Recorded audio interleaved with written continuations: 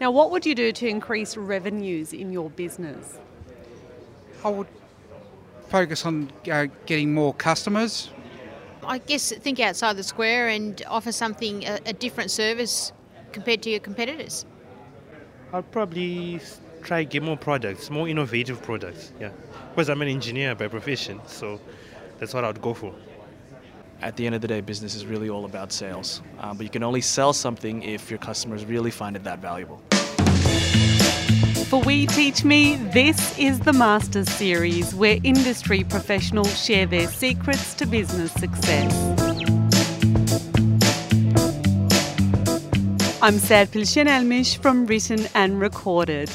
I think it's fair to say that all businesses start with a revenue of zero, but not all businesses will go on to reach revenue of tens of millions of dollars. In this episode of the Masters Series, you'll meet two founders who have the pleasure of counting their revenues in tens of millions. Rory Boyle established Hampers with Bite as part of a group of companies with his brother. I ran a business with my brother, you know what I mean? Like, we've rolled around punching in the office before, literally. My dad had to break us up with a broom.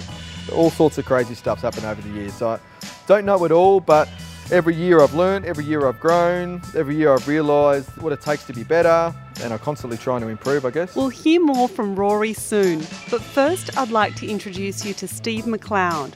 Steve started his first company, Fire and Safety Australia, in 2007 and literally took it from revenue zero to an excess of $10 million. Today, Steve shares his business building tactics through the business growth service, Courage for Profit. The former firefighter says not every decision he made in his business has been popular. It takes a bold leader to follow through and make the right decision. Steve gives quite an exceptional masterclass in how to grow your business. All right. Thanks a lot. So I started out in the fire brigade. I joined the Airport Fire Service in Sydney in the age of 19 and joined the Metropolitan Fire Brigade in Melbourne at the age of 21. And, you know, my journey to become a firefighter in the fire brigade was around my passion for helping save lives and for making a difference in the world. You know, during this time, I spent 8 years in the fire brigade involved in high angle rescue and technical rescue. And during that time, you know, I went to a lot of great things. I had the privilege of being able to be involved in saving people's lives, but I also went to a lot of really nasty things and a lot of tragic accidents and incidents that occurred. During my days off and working 2 days, 2 nights and 4 days off, I started doing work which is what I really enjoyed, which was teaching people about emergency response and safety training. Everything from doing first aid and CPR training through to fire and emergency response training. Through doing this during my days off, I discovered what my passion was, and I started a business called Fire and Safety Australia. So starting that sort of as a side hustle to start with, over the next 3 years between working day shifts and night shifts and my days off, that business became a 13 staff member, $1 million a year business in about 3 years' time. I then decided that my passion and the opportunity was to grow this business into something bigger. So I started this really from a position of wanting to help people, wanting to make sure that people went home from work safe and that people understood how to work safely and they knew what to do if there was an emergency in their workplace. Today, Fire and Safety Australia employs 150 people nationally, and we work with businesses like BHP, Chevron, Santos, large Australian and international oil and gas and mining companies. And our team is put into 2 areas. About half of our staff, about 80 people, are on shift as paramedics and emergency services officers at very large oil and gas mining and defence installations across the country 24/7. So it's a business that never sleeps. The other side of the business, we train about 50,000 people a year in emergency response and safety training, from clients like the MCG and Crown Casino or Bunnings through to remote oil and gas and mine sites and defence. A lot of this work is remote and it's a 24/7 type of environment. You know, I built this business from really wanting to improve emergency response and safety in the world. I don't work in the business anymore. I'm still the owner, my wife Kelly and I. I have a CEO and a leadership team that runs the businesses today.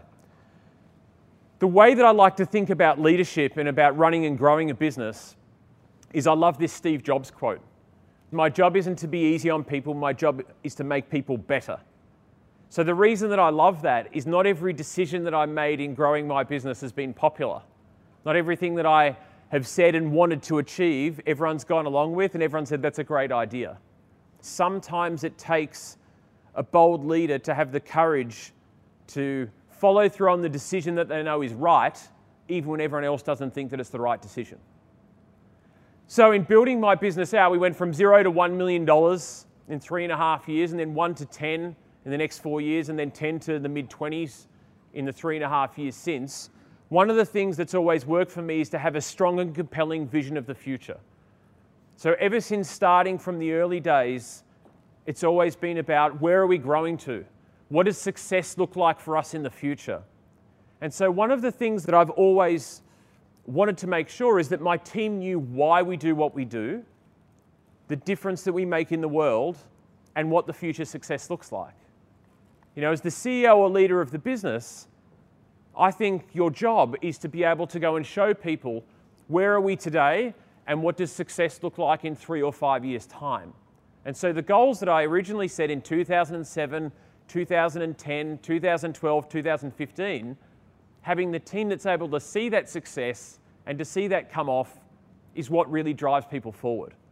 I think that high-performing team members want to understand where the opportunities are in the future within a business and what the direction is in the future. The other key point is that we have to have a strong culture. You can't have a high-performing business and a high-growth business unless you've got an engaged team of people that live the common core values. So we have 4 core values that we've built our business on: passion for safety, be memorable, commitment to our team and clients, and thirst for improvement. These are the behaviours, the value set about the people that we bring into the business and how we're able to grow the best team of people to have a successful team. So every single person, when I was running my business as the CEO, every person on first day, I would take them through the vision as the first thing that we did. I wanted to see the light in their eye about, is this something that excites them or is this something they think is hard work? I would say that every people decision in the business is based on our core values, and that my job was to get the right people into the business and the wrong people out, because we wanted to create a strong culture, an engaged culture, not a negative culture. So I highly recommend building a great culture through the use of core values. The next thing is we've got to have an effective strategy. So the way that I like to think about strategy is, how are we going to achieve success 1 year, 3 year, 5 years out? So I like to think it like you were the captain of an aircraft. If you took off from Melbourne to fly to New York and the captain came on and said, I'm not really sure where we're going, if we're going to make it, or what time we're going to get there, we're just going to fly west and see what happens, everyone's going to freak out. So instead, articulating a clear and well-defined strategy, talking to the team about this is where we're going, this is the way we're going to get there, here's our roadmap to success, is what's going to get that team aligned and engaged with the journey ahead. I love this George Patton quote, which goes along the lines of, a good plan violently executed today is better than the perfect plan each week. And I see so many businesses that I do strategy work with that are planning and planning and planning and planning, whereas sometimes they'd be better off just to start, break a few things, and fix it along the way. So don't spend so much time planning, set some big goals, and then just start taking action towards it. Also, we have to look at along the journey, are we on track or off track? So one of the things that I find with businesses is they put together this killer strategy or killer plan, and they look at it in a year's time to go, here are all the things we failed at. We need to make sure that we're checking the gauges along the way to see whether or not we're flying on track or off track, just like a pilot would. I got my pilot's license when I was 16 years old, and one of the key things to learn when you're flying around visual flight rules is every 6 minutes, looking at the map, looking outside, are we on track or off track?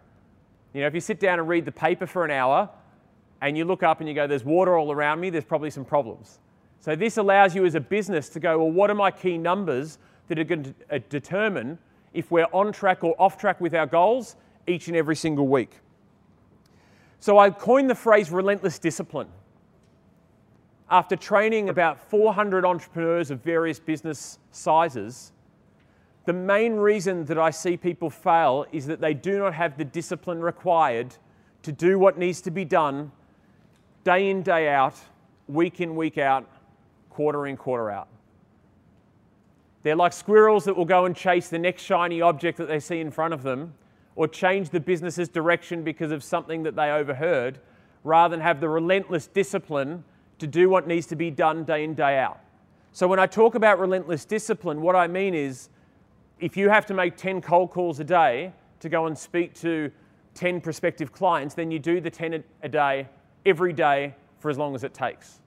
You don't do 5, you don't do 9, you do 10 forever until you achieve what that goal is. And so relentless discipline is the only thing that I've been able to use to make sure that we stay on track. What are the key numbers in the business? How do we make sure that we're continuing to grow, see our ideal customers with relentless discipline? So even today, there's a couple of numbers that I still care about. Whilst revenue and profits, and that is great, one of the numbers that I'm obsessed about in my business is how many current clients or prospective clients did my team go and see each week. The reason that I put that as significantly as I do our profit or our revenue is that I know if we've got a team of 12 and they're in front of 120 existing or prospective clients each week, I know the business will grow. But when I see there's an off week or an off month where that comes down to 30%, they haven't got the discipline. They're not following through on the core activities that will drive the business forward. So relentless discipline, what do we have to do over the year? How do we break that down into a quarterly goal? How do we break that down into a weekly activity is what I've seen work in my business to grow us from 0 to where we are today. It's about aligning everyone onto one page. So I'm only interested in our business plan, which is based on one page. What are the key things that we need to deliver? So on the left-hand side of the plan is what are the annual goals that each head of each division needs to deliver to have a successful year over the year ahead. So starting a strategy session by saying, what does success look like 30th of June 2019? What do each of us have to deliver to have a successful year? The problem with most plans is that people do all of this work planning and none of the work doing. So the right-hand side of the page is, what do we have to do each and every week with relentless discipline to guarantee by the end of the year we're on track and we achieve our desired outcome? So if I want to see whether or not a business or my business is on track, it's not about what their goals are for the future. It's about what are the activities they're doing this week. They're going to drive us towards our quarterly targets. They're going to drive us towards our annual targets. Most businesses and most leaders have their head in the sand when it comes to thinking about, do I have the right people on my team? And so I've lost count of the number of people that I've fired along the journey that I've made, but it's certainly in the dozens. And the reason is, I learnt this question about 6 years ago. And this question is probably the most powerful question when it comes to determining, do I have the right team? Because unless we have a superstar team, it's pretty hard to get superstar results. So the question that any time a leader in my business would come to me and say, I have this problem with this team member is showing up late, this person is a cancer in terms of the culture of the business, they're not fitting in with our values and our attitudes, the best question to ask is, knowing what we know now, would we enthusiastically rehire this person? When I've done a lot of business growth training, I quite often teach between 30 and 70 people. Out of 30 and 70 business owners, between $250,000 a year in revenue and $50 million a year in revenue that would come to some of the courses that I would teach, out of 70 people, I might get 8 people put their hand up and say, yes, I would enthusiastically rehire all of my employees. So there are so many people that run businesses that have the wrong team members, they have the wrong culture, they're not hitting the performance requirements, yet they've got their head in the sand because they're going, they're not that bad. So I don't really want a not that bad team. I want a great team to achieve great results. So ask yourself this question about your team and think about, knowing what I know now, would I enthusiastically rehire all of my team? And if the answer is no, and you do nothing about it, you're the bottleneck holding the business back. You're the person that has to have the courage to make the difficult decisions, to get the best possible team in place, to achieve best success. saying that we can't grow a business without marketing and sales, without actually going and connecting what we do, why what we do is unique and different compared to our competitors, and connecting that with our ideal clients. So there's a couple of things that I've learned around marketing and sales that I thought I would share with you. The first one is about hiring a sales team. So I want you to look at if you're a solo entrepreneur at the moment, or if you have a sales team of 50, the two biggest things that I've seen that determine the potential success of a sales team or a salesperson are attitude and activity. Attitude being, are we out there every day wanting to win? Are we taking the no's and the rejection and moving our way forward? Do I have the attitude which is, I need to go out, see prospective clients, see existing clients, and just get it done? Or do I have an attitude which is, gee, that's a lot of time out on the road, that's really difficult, the market's really tough, my competitors are undercutting us? So we have to have the attitude being that we want to win. Second of all is activity. So by activity, what are the activity drivers in your business that are going to grow it? So in my business in selling professional services, it's face-to-face meetings with current or prospective clients. So I would set a number, let's say there was 12 meetings a week a person, and I would say my job is to help you, coach you, mentor you, that if you hit your 12, I guarantee that you'll hit your targets. But what I found most of the time is most people were soft, they didn't put the activity in, and they do 6 or 7 a week. After doing this for about 5 or 6 years and churning most of the sales team, I just said if they're not doing their 12 a week by 6 months, they're just going to leave the business. So I spend a lot of time working with sales team now and different businesses. What's the activity level? I mentored a young woman a few years ago, and she had a chocolate business. And she said, you know, I want to sell my business in a few years' time so that I can go and have kids and take a bit of a break. First question I said is, how many hours a week are you spending meeting with prospective clients? And it was 2. And I said, well, 2 is not going to get you to the growth that you want to get. This is about a $250,000 business. I said, I'll mentor you, I'll help you if it's at least 15 hours every single week. Not 1 week can you be less, 15 hours a week every single week. In 2 years, it was a $750,000 a year business. 3 times the revenue because we worked out what was the activity that we needed to drive, had the relentless discipline to do it week after week after week, and triple the business. So what could you do within your business? What's the activity that you need to do? Because businesses are built not from behind a desk, but they're built from talking to clients, emailing clients, speaking to prospective clients. What do you need to do to push that activity forward? Because most businesses that I see, that's the area they're lacking. They've got a reasonable product, but they're just not doing enough activity. They're not out on the road enough, seeing enough people. You can do quotes and proposals and emails at night. My business was not built in an 8-hour workday. It was built in going and seeing prospective clients, spending time with the team, and then that night doing what needs to be done. The next thing around marketing is, what do you do that's unique and different compared to your competitors? Because if you do the same thing as everybody else, you'll probably get the same results or less, or it will only be about price. So in my Fire and Safety Australia business, I came up with the 5 reasons to use Fire and Safety Australia, the first of which no one did in our industry, which is a 100% money-back guarantee. Which if anyone isn't happy, even when they were happy, but they wanted to go and get their money back anyway, we still honoured it. It was a way to basically say, if we did that all the time, we would go under, we wouldn't exist. So this is something which is different. So how can you clearly articulate what you do that is unique and different that your customers need instead of your competitors? If you look at the businesses that have grown really quickly around the world, I caught the Uber here 20 minutes ago. Uber was unique and different compared to everyone else, which is why they rapidly scaled. So what do you do that's unique and different that your customers need that is going to make a difference? And being able to articulate to them, talk about it in your website and everything that you do.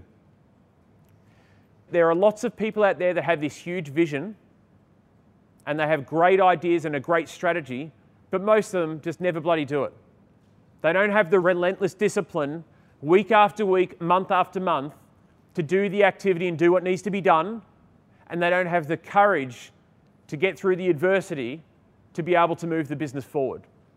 So after doing this and reflecting on my own business journey, I authored a book called Courage for Profit. And the reason that I called it Courage for Profit is business leaders need to have the courage required to get through the difficult times. Leading a business in successful times is easy. It's not that hard. But leading a business when going through cash flow dramas, people dramas, client dramas, and having the courage to push through, even though the inner voice might say this isn't going to work, that's what gets businesses through. So if I see businesses and entrepreneurs that continue to grow, continue to be successful, it's because they have the courage required to push through even when things might be falling down around them. I wrote my book, I came up with a formula, which is every business has a different definition of business success. Some people want to make $50,000 a year. Some people want to be able to sell their business so they can have a family. Some want to make $1 billion business. But business success only comes from having a strong and compelling vision, showing and aligning the team what does success look like 3 or 5 years from now. Having the courage to go and push through when things are difficult. You know, most of the time, courage is only associated with people like firefighters or in the military. But business leaders need courage to make the decision which is the right decision, even if it's not the popular decision. They need the relentless discipline to execute on those core activities week after week after week. So even when they're tired, even when they're sick, even when things aren't going well, they need to push through and continue executing. And the last one is thirst for improvement. Businesses and entrepreneurs that grow great businesses do so because they keep learning, they keep growing, and they keep looking to improve themselves. So that's what's worked for me, and that's what I saw after teaching 300, 400, 500 different businesses. A lot of them had a great idea, a great product. They even had a great strategy, but they just didn't go and get it done. And so getting it done, even if not perfect, is going to lead to success. So from this, I've developed what I think is a good strategic growth framework in terms of how to grow a business. What's our strong and compelling vision for the future 3 to 5 years from now? What's our strategy, breaking down to 3 or so top goals for each area of the business? What's the KPI dashboard that we're going to measure each and every week with relentless discipline to determine if we're on track or off track? Do we understand and measure our team performance regularly? Have we got the right team? Would we enthusiastically rehire our team? Do we have established core values that define the culture for the business? Do we understand who our ideal client is and what we do that's unique and different? And do we have a clear profit and cash plan for the future? The last thing I wanted to talk about was this definition of courage, because it's not always easy to get through the difficult times. So I thought what I would do is share with you some things that happened to me in 2015. So in my business, I had a team at that time of 100. So it was not a small team, and I was CEO of the business. And I had 4 things that, you know what, if they happen to you, I'm yet to meet someone that's had all 4 happen in their entire business career, let alone a year. This was basically the year of hell, which is some horrible, horrible things happen. So the first one was an employer resigned who was a bit of a psycho, who became a stalker and did a whole lot of horrible things. I just landed the biggest ever contract in excess of $10 million and decided to call the client to say that our business was bankrupt. Email all of the staff to say that the business was going under, and a whole lot of really nasty things. So my view on that now is, well, if you're going to have 100 people, there's got to be 1% of psychos out there, so you can work your way through dealing with that. The second one is I had a call on a Friday night from one of my employees, and a lot of our work is at remote oil and gas and mine sites, saying the rope broke. And he attempted to hang himself, and we helped that person. He said to me multiple times, "You saved my life." We put him up for the next 3 months in a hotel.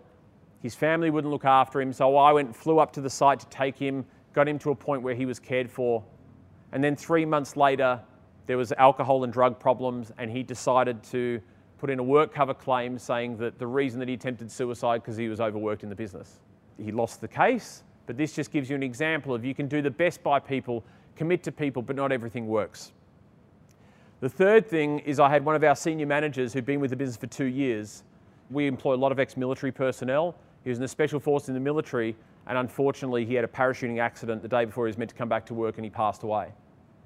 So one of the toughest things that I've had to do is call up his 15 staff and to talk to them about, unfortunately, this is what's happened as a result. And the last thing, which actually pales in comparison, even though it was huge financially, is I made a terrible critical business mistake that year that cost us $500,000. So the reason I talk about the word courage is because courage isn't when things are good. Courage comes from when you are tested. There is not one business owner that I know who has not gone through significant problems and challenges and had to push through. So that's why I like the word courage. So what are the decisions in your business that you're not making or that you're putting off? You know that you need to make it, you know it's the right decision, but you don't have the courage to get it done. So that's why I like to talk about the word courage. Last thing from me is just because a business is bigger doesn't mean that it gets easier. I used to think when we've got $1 million a year business, it'll get easier. We've got a $10 million a year business, it'll get easier. When we make $1 million in profit a year, that'll get easier, and it's all crap. Okay? It just is different, which means you can still have cash flow problems at a $20 million business, just like you can at a $200,000 a year business. So don't think that it will get easier tomorrow, because it doesn't. You will just get better if you keep learning and improving yourself. And secondly, if you keep using that thirst for improvement to grow yourself and grow your team, you're going to be able to work through it. What I do now is work with different businesses, about 15 businesses I work with, generally mid-market businesses between $1 and $100 million, and help them with strategy and help them to grow. And the way that I finish any strategy session that I ever do or any training session is with a quote. And the quote is by this famous person that I think is terrific, and they have a great metaphor that we can adapt when it comes to business. Even to the point I was at a client meeting today after running a strategy session for them a month ago, and they actually made this into a glass plaque and they gave it to me. And that's a Yoda quote, which is, do or do not, there is no try. So when it comes to growing a business, when it comes to doing the things that need to be done, don't try and do it. Don't talk about doing it next week. Just go out there and do it, and know that your business will be better off as a result of it. Thank you for having me. So don't spend so much time planning. Set some big goals and start taking action. And most importantly, have a strong and compelling vision. Thanks for that, Steve. We'll have a tasty treat after the break with Rory Boyle from Hampers That Bite. Master Series is presented by We Teach Me. Do you understand your dog's behaviour? We Teach Me does. That's just one of many courses they have on offer to expand your mind. Learn what makes your heart beat at weteachme.com. This podcast is produced by Written and Recorded. A podcast is your invitation to speak directly into someone's ear and share your story in your language. Discover one-to-one communication at writtenandrecorded.com. And now, back to the podcast. Thanks, Ad Guy. Rory Boyle went into business with his brother Nick to create Hampers That Bite in 2004. Customers come first at Hampers That Bite.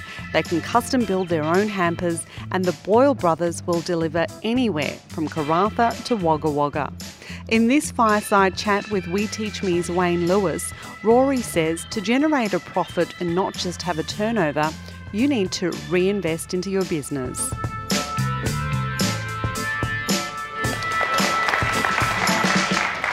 In terms of formal education, I didn't do very good at school. I think I got 39 out of 100 in my TR. I had no interest in it. I was going to watch movies and lying on the hill in the sun when I should have been at school. I had no aspirations of do anything too crazy until I got to sort of 23, 24. I was over in the UK working. I was actually selling mobile phones, telemarketing, and my brother mentioned that maybe we should come back and start a business up together. So I come back with not a dollar to my name. I was always a good talker, I was always a good salesperson, and I think I had business smarts. So I came back and set up a business with him.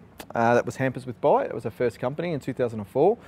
Although we didn't have a customer, naturally. It was first day I just got the yellow pages out and started calling businesses and find out if they were interested in gifts or hampers at Christmas time. I just used the skills that I'd acquired through telemarketing, showed a bit of balls, got on the phone, just made the calls, and in the first year we did a decent amount, which was something to kind of get us going.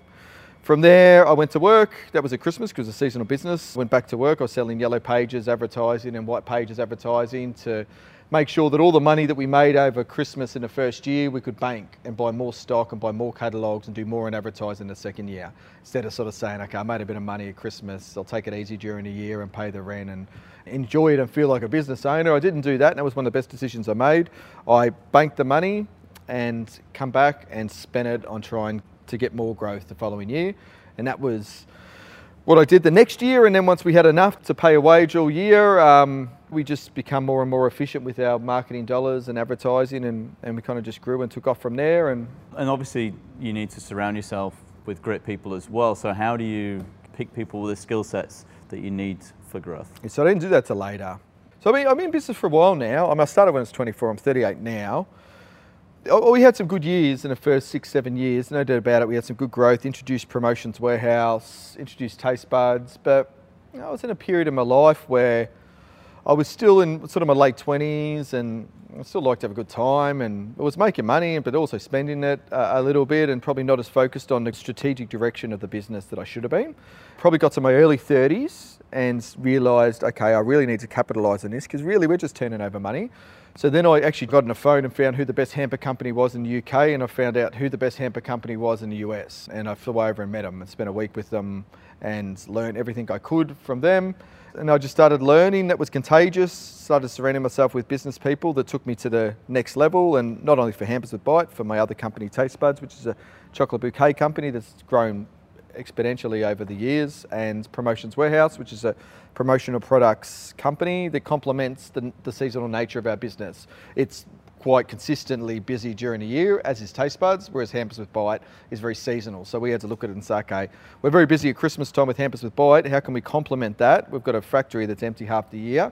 Let's sell promotional products, let's sell chocolate bouquets, and they've been good earners for us. So you talked about learning off the best. Would you attribute that as one of the most important things for growth? And if it wasn't for that, where would you be? Yeah, to be quite honest with you, for me, in my journey, and I don't disregard somebody else learning from the best as being their major driver for growth. For me, the major driver for the growth and success in business was hunger, was looking at your competitors and seeing what they're doing and reading articles about them and smart company and saying, geez, he's making this much money, this is making this much money, I can do that. I reckon that motivation and just hunger was what really drove us. I think lateral thinking, really looking at what the market's not doing and what you can do to make a difference. I mean, that's the key. You can spend $1 million on marketing, but if you don't have a point of difference, you don't have a hook, you don't have something to make you stand out, then you're going nowhere. So for me, they were the real reasons why we grew. I would say in the later years, learning from really good business people helped complement and structure the business in the way in which we've been able to take it from a small business to a medium business, you know, with more employees and take it to that next level. Yeah, so talking about the skill sets needed to get it off the ground and everything else, and you're heavily focused within the sales. How important is lead generation for you? Obviously, you just picked up that phone book. Yeah, I've got a lot of tips on lead generation. Depends on your industry. If it's an industry where there's a broad appeal for the products, so my company Taste Buds does chocolate bouquets, not dissimilar to flowers. So the same people that are going to buy flowers for an anniversary or a birthday are going to buy a chocolate bouquet. It's a B2C product with an average sale of $65 to $75, but it's quite popular and it's consistent through the year. So there's a broad demand for that product. So for that product, you know, I really invested heavily into SEO, I invested heavily into Google AdWords, Facebook marketing, retargeting, marketing automation. Somebody visits your site. I think one of the keys for Taste Buds for us, if somebody visits the site and you spend money to acquire these customers to visit the site, to do everything you can to capitalise on that visitor when they come to the site. So whether it be pop-up forms to try and capture an email address, an exit coupon, sort of a marketing automation flow that's not just, hey, you abandoned your cart, but it's sort of 5 compelling offers to try and engage them back into purchasing when they've abandoned the cart. So for a company like that with broad appeal, I'd say that's how I, generated leads, 2, capitalised on the leads. Live chat, you know, making sure that, but essentially a philosophy that's built around, if someone enters your website and you've spent what you've got to spend to get them to your website, to do everything in your control to make sure that you don't lose them. And realising that just because the business is making $1 million, you're not rich, you're not special. It's easy to turn over money, profit's what really matters. So you really need to concentrate on creating a situation where you're putting the money back in the business to generate profit, not just turnover, and generate growth, which is integral. The data that comes out of all this, you sound like a bit of a data man as well, is that right? And how important is that to your decision making? Yeah, the data is the key. So I mean, I do a profile on my customer. Who exactly is my customer? You know, I did a profile a little while ago. I says, okay, here's 2,000 customers, B2B customers. What are their role? What do? Are they chief executive? Are they marketing manager? Do they work in HR? How many times have they changed jobs in the last 3 years? So I can start understanding who my demographic are and how often they're changing their jobs. Because if they ordered a year ago, I need to know what percentage of people are going to leave the next year. I want to know what industry they're in. I want to know what suburb they're in. I want to know what company size, how many people that are in their organisation, whether it be staff of 1 to 100, 100 to 1,000, 1,000 to 10,000. And then you get that sort of acquisition model and you say, okay, this is what my customer is, how can I best market to them? Doing that through LinkedIn is pretty effective, but there's lots of other ways to do it. Facebook marketing, following around entrepreneurs, depends who your demographic is. But that's what I do. I analyse data, who my customer is very carefully, and I focus very, very carefully on ensuring that if I spend money to get somebody on my site or I get in a phone conversation, I do everything I can to capitalise on. And talking about maybe some of the tough moments, so maybe when the data's maybe not giving all the answers. Heaps of tough moments. Tough moments was thinking I was turning over money, but I wasn't making any profit. That's a big one. You know, I was in mid-20s and we're turning over some decent money and thinking I'm a big shot. And when you really sat down with the accountant, all you did was turn over money and realising that anybody can turn over money. That's simple. But it's actually making profit what counts. There was a tough transition for me early in the business that I was naive in regards to that it was net profit that count. What is it? Net profit, sanity, turnover's vanity. That's very, very true. I judge a business on how much profit they're making, not necessarily the turnover on it. That's just a arbitrary sort of figure for me in some regards, depending on the stage of the business. I had a woman that worked in our accounts department that stole 200,000 off us. You know, we found out and couldn't do anything about it. That was a knockout punch at one stage. Like, I could go through them a million tough times in a business. I ran a business with my brother, you know what I mean? Like, we've rolled around punching in the office before, literally rolled around punching in the office. My dad had to break us up with a broom. It was a crazy environment, you know. I've done all sorts of crazy stuff's happened over the years. I don't know it all, but every year I've learned, every year I've grown, every year I've realised that, you know, what it takes to be better, and I'm constantly trying to improve, I guess. Yeah, and talking about maybe not so much wasted years, but maybe a work-life balance. Can you maybe touch upon that and maybe how you've shifted towards that these days? Yeah, if I do completely honest with you, work-life balance has never been harder for me than it is right now. I have a little baby who's here, Rosie, who's 4 weeks old, around 7 weeks old. Okay, good dad. I got Tommy, who's 4 years old, and I got another little boy, Joe, who's 2 years old. So in the last 4 years, there's been pretty big changes to my life. So that's really challenging. We've never turned over more. I've never had more employees. I've never had as many demands on my time, never as many responsibilities. Everybody's looking to you. And the balance between being a good dad, getting up with the kids at night, starting in the morning, and then running a business and doing everything you've got to do is more challenging now than it ever has been, and I'd be lying to you say if I've got a complete hold of it. You know, I work all day, come home, try and spend some time with the kids, absolutely burn out, 7 o'clock, 2 glasses of wine, try and get to sleep, get up in the morning, play with the kids, try and get to work, do all your stuff, and I'm just go all the time. And you know, it's exhausting. So I'm not an expert on work-life balance. I haven't mastered it, if I had to be completely honest with you. Yeah. Great answer. And what does the future hold for you? We've become very good in acquisition. I'm really strong and have had a lot of learnings on that in the last 2 years. I can't recommend enough immersing yourself around entrepreneurs. I would say if I had joined a group, say like EA, which I'm not a preacher for EA, but I'm just going to use it as an example, there's many business networks. 6, 7 years ago, when I had surrounded myself with peers who were going to hold me accountable for the decisions I made, I reckon we have a business that was 30-40% bigger than it is now, and certainly more net profit. I didn't really start to learn until I put myself around other people that were ambitious, that were having cracks. And you sit around with 4 or 5 business people and they say, we're making this much, we're doing this much, we're invested in this. And all of a sudden you think, I've got to do that. Well, I'm not going to be the idiot that doesn't do that. You rise with the tide and you say, okay, I'm more hungry, I go back, I'm more determined. Now I'm reading articles, I've been exposed to different people, and it just makes you hungrier, it makes you realise what other people are doing, you pick ideas from that, you don't always have to reinvent the wheel, you put it together, you think laterally. My staff it's a bit of a joke because I always said the same thing, think laterally, think outside the box. And they made me a t-shirt that said that, which is really daggy. But it really is just not just copying what everyone else is doing and not just looking at a market and saying, look, everybody's doing this, let's do this. It's actually thinking, how can I be different? Because if you don't do that and you go and spend a whole lot of money on Google AdWords and you're offering the same product that they're offering at the same prices with no point of difference. If you're a new business, you're not going to be profitable because they've got an existing database, so they've got a certain amount of acquisitions into their business that they're not spending advertising money to acquire. And you're a new business, every customer you bring in, you've bought, essentially one way or another through advertising. So unless you've got an edge on these guys, they're always going to have an advantage on you. So you have to think outside the square of how I can do things differently. Don't do what everybody else is doing. That's the killer. Is just following the crowd. You've got to look at things differently and find a point of difference, much like what Steve touched on. Excellent. Thanks very much. Guys, can we have a round of applause for Rory Boyle?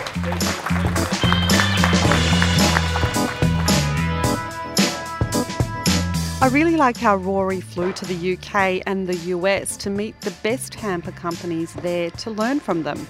But a little bit concerned about his punch-up with his brother. Thanks, Rory, and thank you, Steve, as well. Next time on Master Series, Growth Hack Your Startup with Data. We'll find out how to get to $20 million of revenue faster by empowering data to help your startup grow.